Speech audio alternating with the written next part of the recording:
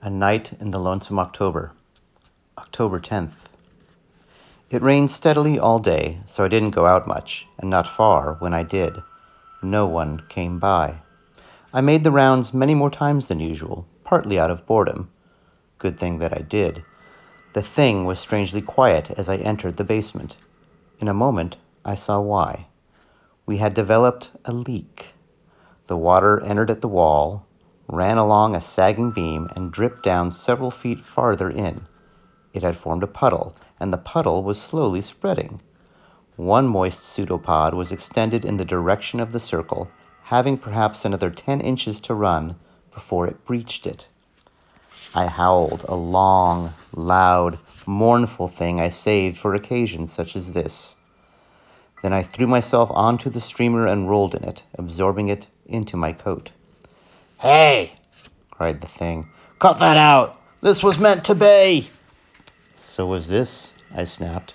I turned over and rolled in the puddle itself, soaking myself as I tossed and wriggled, absorbing a great deal. I moved off to a far, dry corner then and turned over several times on the floor there, spreading the moisture about in a place where it would evaporate harmlessly. "Damn dog!"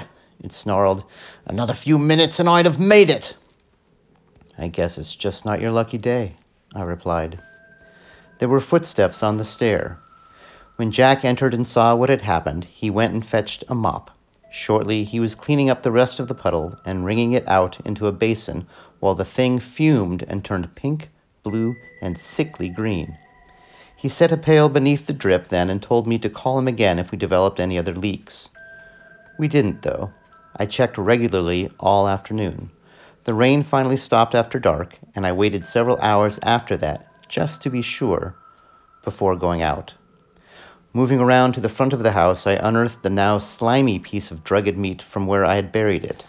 I carried it up the road with me and deposited it in plain sight at Owen's front door. The place was dark, and Cheater was nowhere in sight. So I prowled around a bit. Under the huge old oak in the back, I discovered 8 large wicker baskets in various stages of construction, and 7 smaller ones. There were also lots of heavy ropes about. I sniffed around. There was also a ladder nearby. Such industry for a frail-looking old guy. I walked a straight line then, passing through yard and field. Partway to my goal, it began raining again lightly. A huge mass of clouds occluded a small area of sky, darker shapes within darkness, and there came a brief, pale glow from within, followed by a low rumble of thunder. Continuing, I came at last into the precincts of the good doctor's abode. It was as if I were directly beneath the low cloud cluster now, and even as I watched, a triple-pronged piece of brightness fell from overhead to dance among the rods on the old building's roof. The crash came almost immediately, and the basement windows blazed more brightly. I remained in the grasses, listening, and I heard a man's voice from within shouting something about seeing to the ladens. There followed another flash crash, another devil's tap dance of fire on the roof, more shouts, more flares from the windows.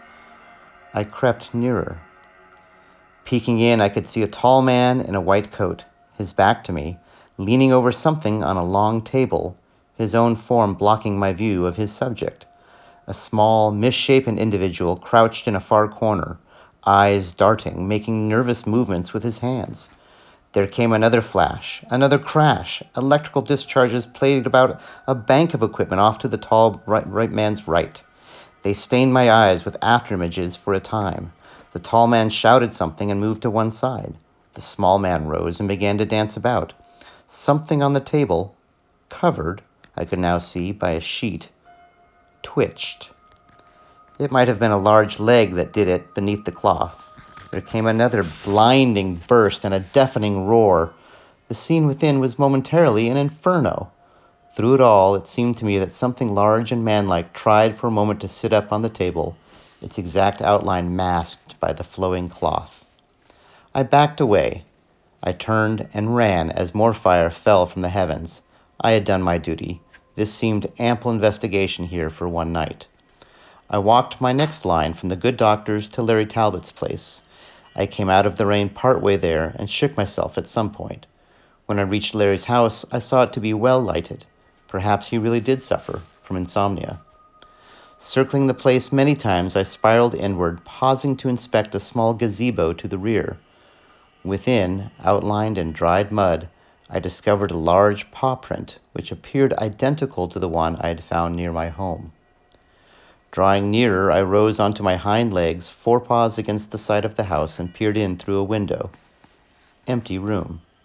The third one I inspected led upon a skylighted room filled with plants. Larry was there, staring into the depths of an enormous flower and smiling.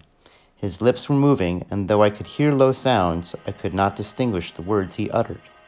The huge blossom moved before him, whether because of air currents or by its own volition I could not tell.